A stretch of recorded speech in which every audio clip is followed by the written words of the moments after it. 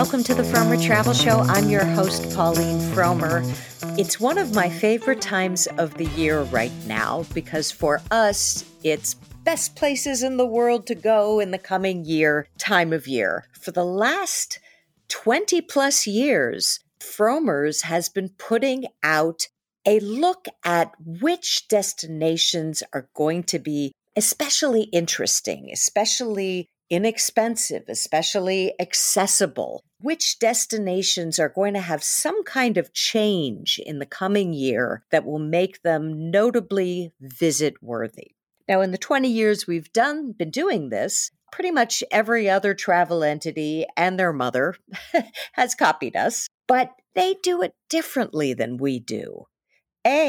We never, ever accept money from any destination to be on this list. We don't ask for nominations by PR agencies. We only use the Frommer's journalists who are embedded in destinations all around the world to create this list. And this isn't a list of places that we just like. As I was saying earlier, every place on this list has to be notable in some way for the coming year.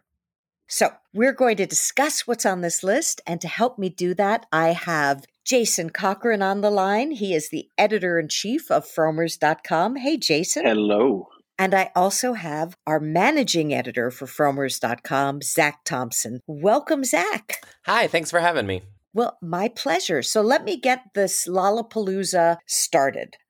We put at the top of our list, and even though we said this list isn't in any particular order, I think we put Seville at the top of the list because the photos on this list also have to be beautiful. And there are few world destinations as beautiful as Seville. It has the Alcazar Palace.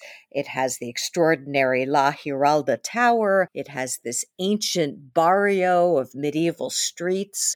But the reason it made our list this year is it is showing the way for how to be an ecologically friendly, sustainable destination. They've input a system of trams and bike share programs to ease congestion and make transportation around the city greener. They've done a lot to transform traditional buildings to make them more energy sustainable. They're doing a lot to improve crowding and security. They're doing so much, actually, that they were named the European Capital of Smart Tourism by the EU for 2023. So that's why it made our list.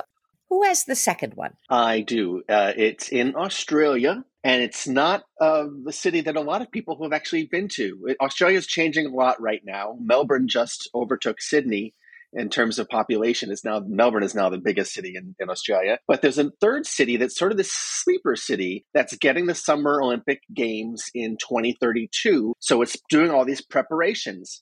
And that is the city of Brisbane, which some people mispronounce as Brisbane because that's how it looks. But it's Brisbane, and it's on the east coast of Australia in Queensland, sort of like in the middle of the coast. And it's really coming into its own. Now, if you've ever been to Brisbane in the past, you would have noticed it's really hard to get around as a tourist. There's this crazy river that goes through the middle of it and not a lot of bridges or tunnels across it. So you find yourself on one side of the river looking at the city or the other. And now they're finally fixing a lot of that. They've added all kinds of ferries. They're busy building a cross-river rail link that will connect the two halves of the city. And they're embracing the water that runs through the town now that you can navigate it more easily as a tourist in a way that they never have before. Like a lot of cities in the world, they've turned the waterfront into kind of like fun shopping wharves and places to eat. It took a long time for Brisbane to get around to sort of becoming this kind of interesting, exciting city. And now more and more people are going to use it as a jumping off point. You can see the Great Barrier Reef. So that's a good gateway when you first fly into Australia, then you move on and then go to the reef. But Brisbane's a great place to start for that. And the Great Barrier Reef, of course, being endangered, now is a great time to get yourself out there to see it because we don't know how much longer this tipping point's going to last. But there's other stuff too. Like people used to love Steve Irwin, the crocodile hunter, but now his kids are super famous. Yeah, his daughter, was it Bindi? I think she won Dancing with the Stars. And Steve Irwin is his son Robert is now a big TikTok star. Their zoo, the one that their dad ran with Terry Irwin, is just outside of Brisbane. People don't realize you can go see the Steve Irwin stuff. It's called Australia Zoo. It's in a town called Beerwah, which is about 45 minutes out of town. But there's lots to do around Brisbane as well, including go to a lot of the beach towns nearby. Brisbane's one of those places that I think it's finally getting its time to shine. Yeah. And I know that the mayor of Brisbane was really, really pleased that they got this designation for us, which was fun. He's been trumpeting the news. Zach, I know you are going to talk about Panama City next. Why Panama City this year? Yeah, Panama City, Panama, not Panama City, Florida. I think it's another destination that has been previously overlooked, but is finally getting the attention it deserves, possibly because it's easier than ever to get there. From the U.S., there's new flights, newly expanded international airport, there's new terminals, the cruise port has seen improvements. And when travelers take advantage of this new ease of arrival, what they find is a really fascinating city with gleaming futuristic skyscrapers downtown, balanced by a really great old quarter called Casco Viejo. Sometimes people say Casco Antiguo, both are fine. It's a UNESCO World Heritage Site with wrought iron balconies and brick streets and colonial architecture and all these colorful houses that are settings for rooftop bars and lively parties with DJs, new hotels. It's just a place where there's this great, fascinating juxtaposition of history and modernity that is very exciting for travelers, I think. So that's why we picked Panama City.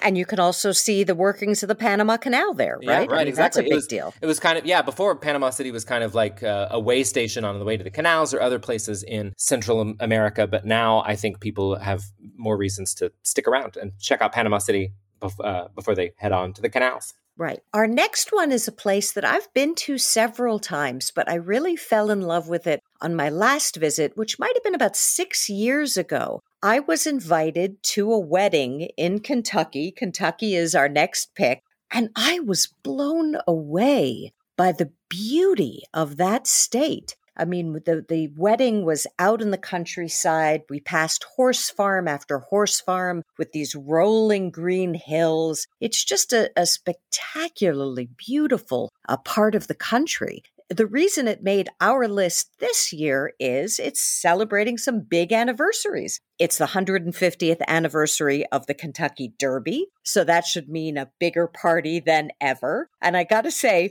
when I went to this wedding, the father of the bride picked me up from the airport a couple of days before the wedding and immediately took me to the racetrack.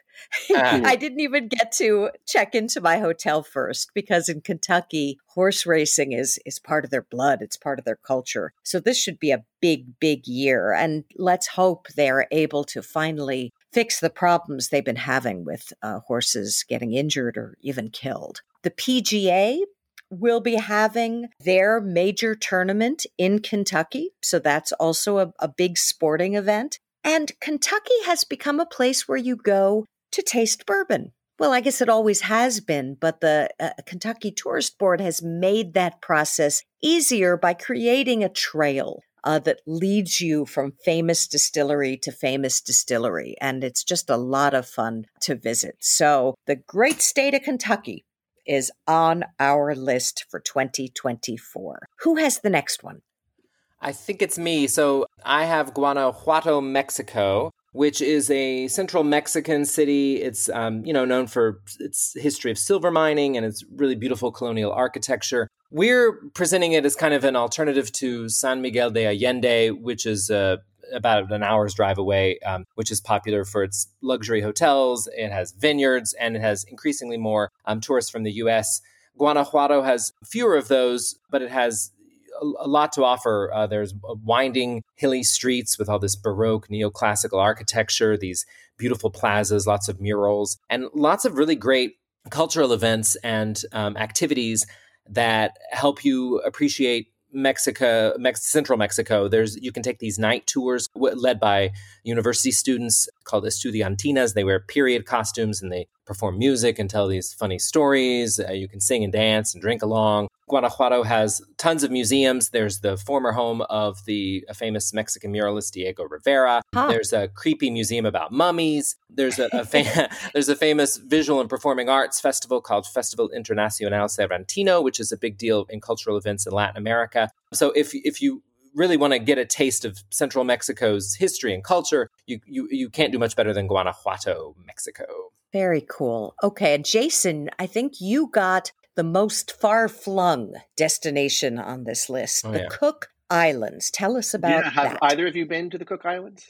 Never once. I have, and it's absolutely gorgeous. Now, people who don't know where they are, picture the Pacific Ocean and picture New Zealand in it. It's sort of 2:00 from New Zealand in the middle of the Pacific Ocean, just west of the Tahitian island, Tahiti, French Polynesia. So it's just west of there. And it's gorgeous. There's not a lot to it. Most people spend their time on this one main island that's not overcrowded, but it's one of those gorgeous turquoise places with lagoons around that you could walk out for, 15 minutes and still not encounter a major wave. But there's this one road around the whole island. It's just not that busy. And it's not that busy because flights don't tend to go to it that much. You have to mean to go. Now, for years, some airlines would kind of stop over a couple times on the way to or from Australia from the US. But, just people would rather go to Tahiti or they would just throw on the way to Australia and they don't have the time.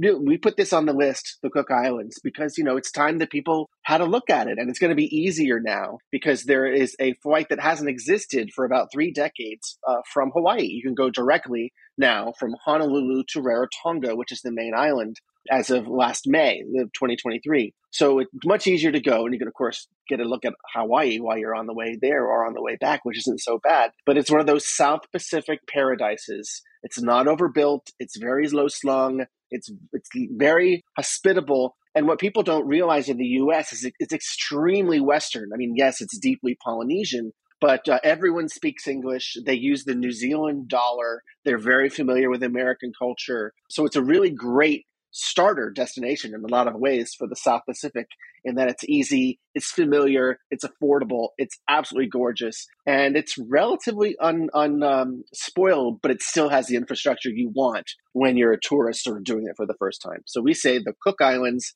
it's time to shine.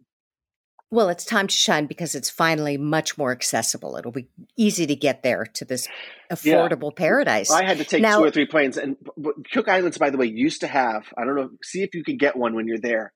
One of their coins was triangular. So that's if you do go to Cook Islands, try to get I think they're out of commission now, so you have to look for them. But try to get yourself a triangular coin when you're in the Cook Islands. The photo the photo on our website of the Cook Islands is just gorgeous. The water is beautiful. And I did the photo editing for this. Good job. Picking just one was hard because every single photo I saw of the Cook Islands was spectacular. All right, another spectacular place, in a very different way, is Dresden, and we are recommending it and Chemnitz. I hope I'm pronouncing that right. For what reason, Zach? Yeah, it's a German twofer. Dresden is, of course, one of the most beautiful cities in Europe, but it was, blown to smithereens during World War II and then locked behind the Iron Curtain for years during Soviet rule. And then after German reunification in 1989, for years, Dresden was kind of like a one big construction site as the monuments and the palaces and the churches were being rebuilt from the rubble. And finally, in recent years, all that construction and restoration and rebuilding has come to fruition. And the city, especially the Old Town, is really back to its former 18th century Baroque glory. The church is beautiful. There's palaces. There's an opera house where Strauss's work premiered.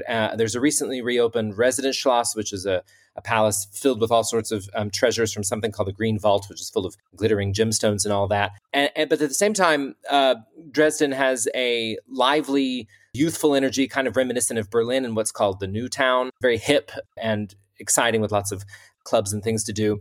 So it's kind of back to its former glory. And we recommend swinging by nearby is it Chemnitz? I've been saying Chemnitz, but I don't know, which is going to be a 2025 European Capital of Culture in 2025. So in 2024, the city will be spiffing up old theaters and warehouses for all these events and exhibitions. So it's an exciting time to watch that transformation take place and see how in the 35 years since German reunification, those two cities have really transformed into modern cities that pay tribute to their history. Yeah, absolutely. All right, let's go closer to home now. Jason, Santa Fe, New Mexico. Why this year? Primarily for its art. We like to spread around the reasons that we choose these places. And there's a lot of really fun artistic development happening in Santa Fe. This is, of course, in northern New Mexico. And it's one of the highest altitude cities in the country. People don't realize. People always think of Denver, but there are actually other cities that are higher. But there's a lot going on. And one of them is this brand new contemporary art museum that opened just this last month in September, the New Mexico Museum of Art Blenheim Contemporary. And they're at the same time, not just in that museum, but in other places, they're finding really interesting new ways to elevate Native American art.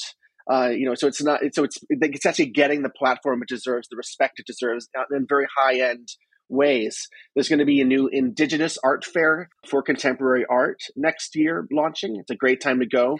What they want to do is they want to make it the Art Basel of North American art. And if you don't know what that means, that's it's where a lot of the world's extremely rich people go to buy their art. It's sort of the marketplace for high-end, excellent work.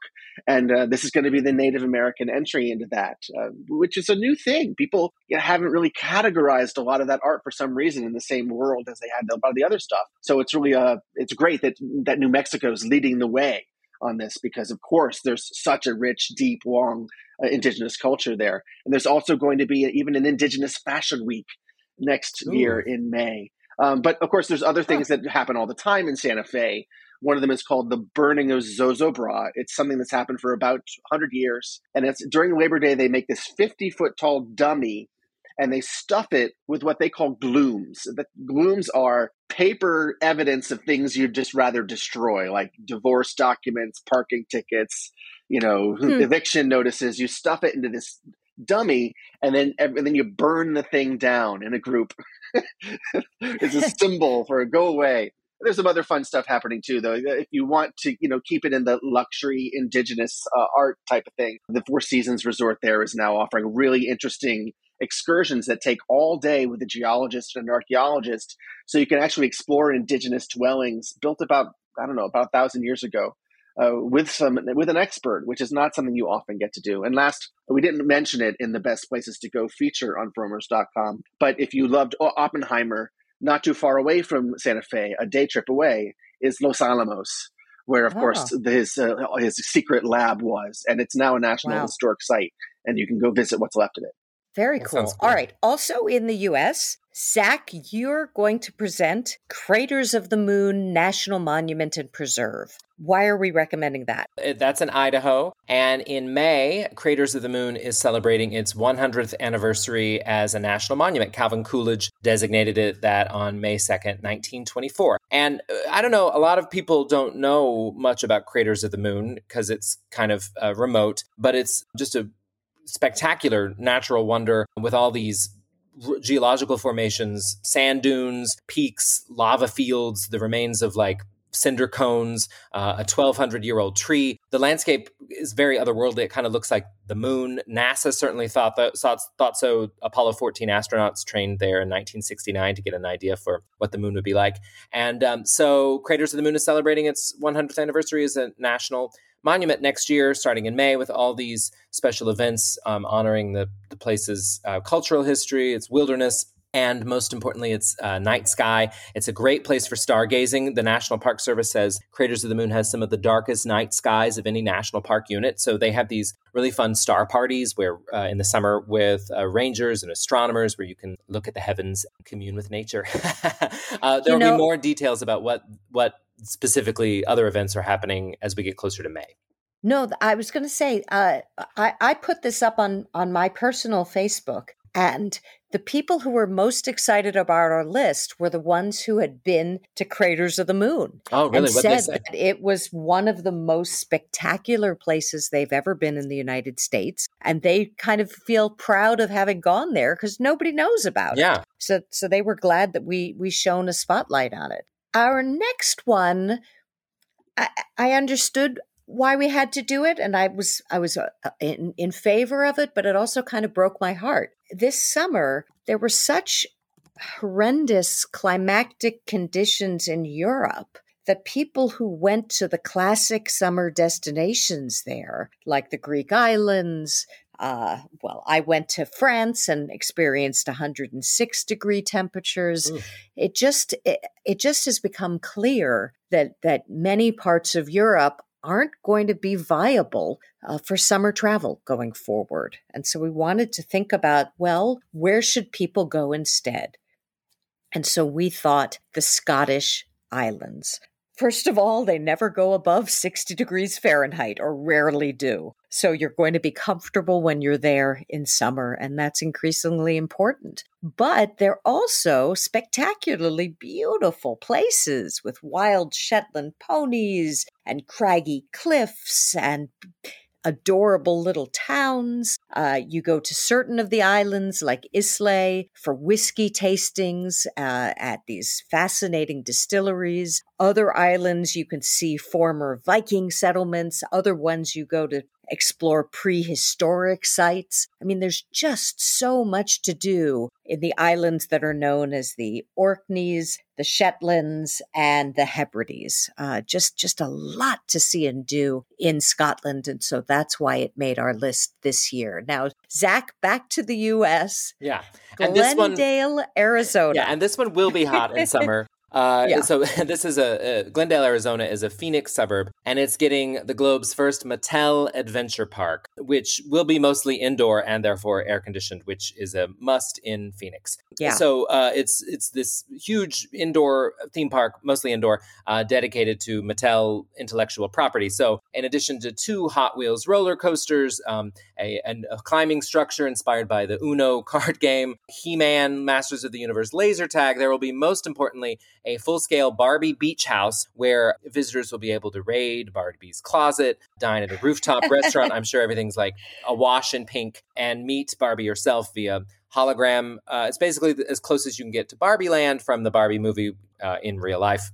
And it's part of this new massive 60-acre complex called Vi Resort, which is also set to open in late 2024 out near State Farm Stadium, where the Arizona Cardinals play. And this Vi thing is going to be the biggest hotel in Arizona. There will be 1,100 guest rooms, an outdoor concert amphitheater, a party island with a man-made beach, a dozen restaurants, a sky bar floating in 130 feet up, a tethered hot air balloon you can get on. It's a true pleasure oasis in Arizona. Well, and it's interesting to me because this may be the first of many Mattel theme parks. I mean, it brings a whole different iconography to the theme park experience. Jason, you're Mr. Theme Park. What do you think about this development? It's what they call in the theme park business IP, and that means intellectual property. And everyone is going in that direction to, brands that you know and love. They've done Thomas the Tank Engine. They've done Peppa the Pig. Disney doesn't add anything anymore that's not themed off of something they like to sell more of. So yeah, that is, you're right. That's the big trend in theme parks, IP. Yeah. And especially after the success of the Barbie movie, I think Mattel will be selling all their IP they got. Anything in the vault. Yeah. All right, Jason, Nepal. I felt like Nepal used to be top of mind for many, many adventure travelers, and people still obviously want to climb Everest. But I feel like I've been hearing less about Nepal, but we think that may change, right? Yeah, you're right. In the old days, in the 60s, it was famous for the hippies would go and hang out in Kathmandu. Over time, it became about Mount Everest because that's what you see in the headlines all the time. Most people don't go to Mount Everest. They might look at it on a sightseeing flight, but that's a very niche thing to do in Nepal. The rest of the country is full of these gorgeous old towns with these wooden temples, and there's lots and lots of hiking treks, which are established trails that you take to this area or around this area. That's what attracts most of the people to Nepal. And they'd been having a hard time, not just because of COVID, because it's this little tiny landlocked mountain kingdom north of India. They weren't getting a lot of people that they used to get because of COVID, of course. It slowed everything down. There was also a terrible earthquake in 2015 that wiped out a town at the end of one of its most important treks. It's a town that I had actually been to on that trek before. So they said, we've got to do something. We've got to rebuild tourism. And they are. One of the things they've done, which I think is going to be a really good thing, is they've insisted that if you're going to go on a trek now, you've got to hike with a local guide. Not very expensive in Nepal. And the mountain people of Nepal, by the way, the Sherpas, have been famous for centuries for their hardiness, their cleverness, their friendliness. Sherpas are great people. But now you'll be able to hire someone, or need to be with while you go and walk for several days along this trek. You learn about the country, your safety will be looked after. All these things were lacking before. It was very willy-nilly before. Here's a permit, go, we hope you come back. It's kind of what I experienced when I was there. But at the same time, they're doing something that a lot of smaller Asian countries have been doing. We'll find out what the ramifications are later, but they're turning to China for investment. A few years ago, we had Cambodia on this list because China was building all these resorts and casinos in Cambodia and really changing the character. Here, China, to expand its soft power, they've opened a couple airports in Nepal that they didn't have before, which was very necessary, because the one in Kathmandu, sometimes if the clouds got too thick or the smog got too thick, you would be stuck in town for a few days until it lifted. There was no way in or out of the country if it wasn't by road. I got stuck in Kathmandu myself a few days. So they built 2 new airports that they're going to have a hard time paying for, but it's going to help people get in and out of the country that weren't able to before. They're doing some other stuff. They're adding an observation tower in Kathmandu and bus attractions, and they're doing treks and heritage tours themed to LGBTQ people in Nepal. It's a very progressive country in a lot of ways in Asia. So they're doing a lot of things over this 10-year plan to make tourism easier, safer, build their infrastructure. And we're just now at the beginning of that. So Nepal, if you don't go this year, I know it's a tricky ask because it's a long way away. Put it on your radar, because it wants to be on your radar, and it's doing lots of things now to try to invite people to have a more comfortable stay. Interesting. All right. Our next destination is going to be celebrating a very important birthday from a woman who I know made my life much happier when I was a young girl, and did the same for tens of thousands of Japanese schoolgirls. And I'll explain that in a second. Her name was Lucy Maud Montgomery. It's the 150th anniversary of her birth. And she was the author of Anne of Green Gables. So the destination, of course, is Prince Edward Island, where that book and the whole series of the Anne of Green Gables books took place, where she lived, and where people come for literary pilgrimages. Interestingly, a lot of them are Japanese, because Anne of Green Gables is the book that they use to teach English in Japan. Almost every Japanese school child reads Anne of Green Gables. So when you're in Canada, in Prince Edward Island, you're often surrounded by Japanese tourists. In honor of this anniversary, they're bringing back what had been the longest running musical on Earth, according to the Guinness Book of World Records. And yes, it's about Anne of Green Gables. There's going to be a lot of special tours. There'll be other types of celebrations. But frankly, it's always just a wonderful thing to go to that peaceful, gorgeous, friendly island, a place that came to life in those books, but comes to life even if you never read those books. I agree. I love Prince Edward Island. It's beautiful. Yeah. So Anne of Green Gables and Prince Edward Island was our next pick. Then we have a place in Alaska that I'm not even going to try to pronounce. Jason, how the heck do you say this one? Utqiagvik. Utqiagvik. You might know it from its earlier name, Barrow, which was the name it had for a little while when America took it over, because it's in Alaska. But Utqiagvik, it's about 300 miles north of the Arctic Circle. You can only get there by plane. There's only about 4,500 people living in it. And almost all of them are can trace their heritage back not just centuries, but sometimes thousands of years, because it's a very, it's of course it's American, but it's a very indigenous city as well. One of the oldest inhabited cities there is in the United States. In the summertime, well, the reason we want people to go, not just because it's that alone is fascinating, all those things I just said, but there's also a TikTok element here because of how northerly it is and how climate change is melting the permafrost all around it. And so the soil, which used to be hard almost all year round and a place where you could store food and all these things underneath the ground, it's becoming soggier and soggier. And so the buildings are starting to lean a little bit. They're having to move this from that part of town to this part of town because of erosion. So we don't know how long this is going to be able to last the way it is. So you go obviously to experience this incredible old culture, but you also go because climate change is making it urgent. This has entered American history in a lot of ways. People remember Will Rogers, who was, of course, probably the biggest star in America in the early 1930s. A movie star. He was on the radio. He could talk to a president and insult him, and the president would still do what he said. He was very, very influential. This is where he died. He was a big explorer. He was in a plane with his friend Wiley Post, and the plane crashed not too far away from what was then Barrow. There's, of course, a monument there.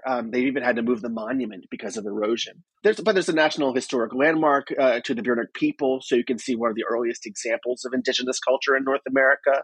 And there's lots of fun things to do. They've just now opened a brand new visitor center, so they are eager to receive you right now, even though things are getting soggy. They still want visitors. They built this center. There's this great hotel called the Top of the World. It's not the most luxury thing you've ever been to, but it's so much fun. And they serve bowls of reindeer soup, which is better than the whales that a lot of the indigenous folks eat. If you're not in the mood for something like that, you can have some reindeer, which I'm sure a lot of more people would be willing to have. In the summertime, the sun doesn't go down. In the wintertime, the sun doesn't come up. So do you want your northern lights, or do you want to be able to look around for snow owls and polar bears? So that's our Alaskan choice, Utqiagvik, also known as Barrow. And we ended the list with the place we want to support, Maui, Hawaii. As you heard, if you listen to this podcast regularly, we had the wonderful Jeannie Cooper on, one of the authors of our Hawaii guidebook. She went into detail about why it's okay to go back to Maui. Devastating fires in 2023, but they only affected one portion of the island. And the rest of the island is still open, still welcoming, still wonderful to visit. And because 90 cents out of every dollar earned on Hawaii's 5 islands, or actually more than that, but on Hawaii's islands, comes from tourism. So they're going to be in big trouble if we stay away. And since there's no reason to stay away, we ended our list this year with Maui. And we're going to end this conversation on that note too. Thanks, guys, for appearing on the Frommer Travel Show. Thanks. Thanks so much for having us. Safe travels.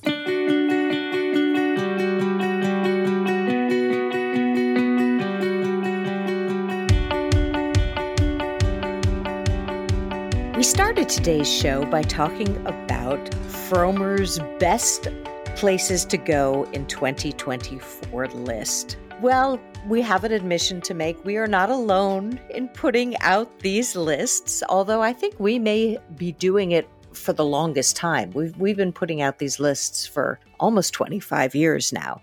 National Geographic, our esteemed colleague, started doing their best places to go list in 2012. And to honor that tradition, they have put out a spectacularly beautiful book, a massive coffee table book called Best of the World, 1,000 Destinations of a Lifetime, which curates the best of the best from the last decade plus 2 years. I think when we look at the last decade, the COVID years put a kink into things. So it's the last 12 years. To help me discuss this wonderful new book, I have Allison Johnson on the line from Nat Geo. Hey, Allison, thank you so much for appearing on the Frommer Travel Show. Hi, thank you so much for having me. So, this was a massive undertaking, although I guess it was made a little easier by the fact that you could refer to the best of lists from the last decade or so,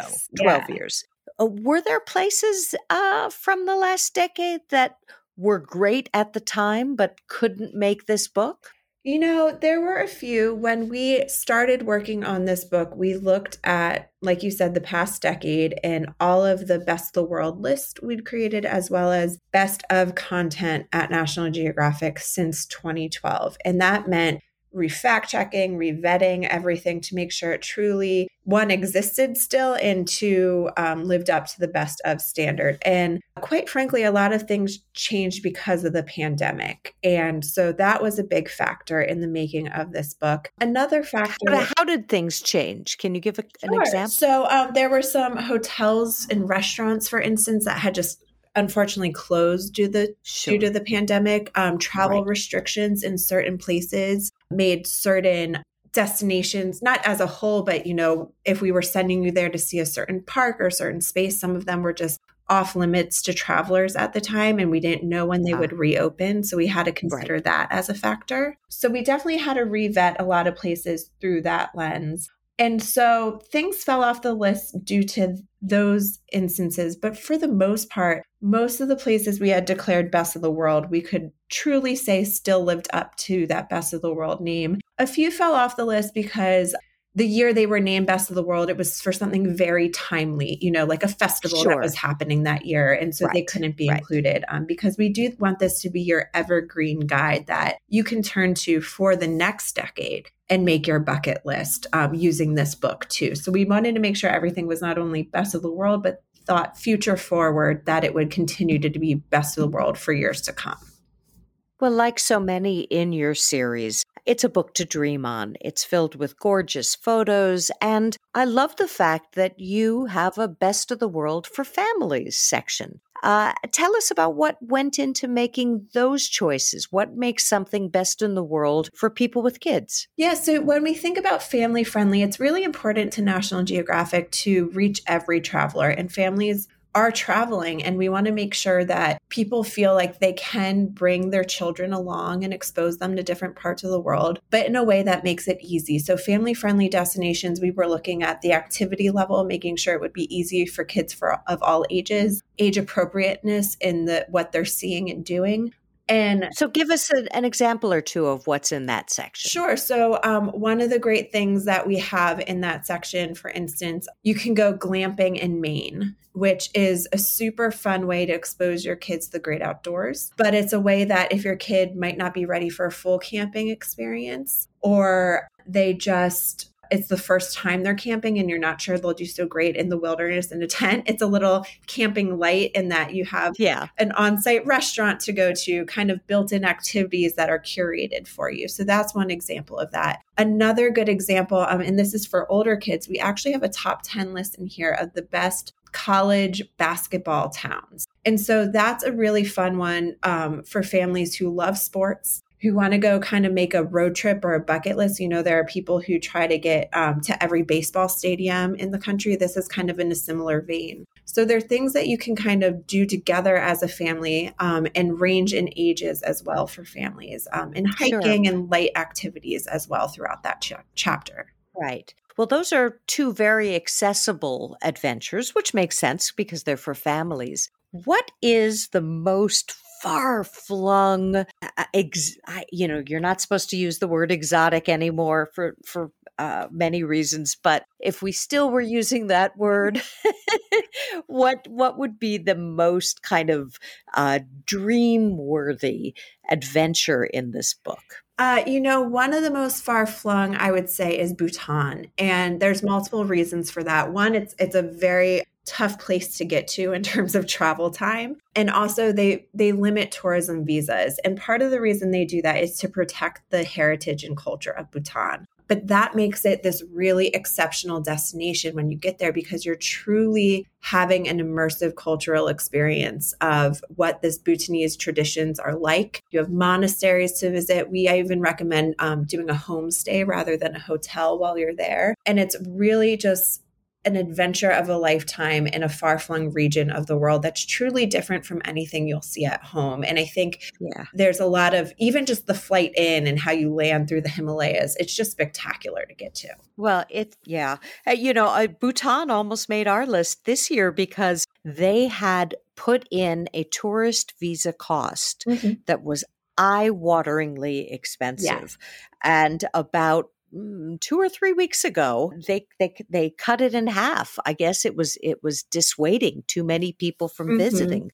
Yeah. Well, many, many congratulations on another very beautiful book. Once again, it's called Best of the World, 1,000 Destinations of a Lifetime. Thank you so much, Allison, for appearing on the Frommer Travel Show. Thank you so much for having me. And thank you all for listening. That's it for this week's show. But may I say, if you are traveling, I wish you a hearty bon voyage. See you next week.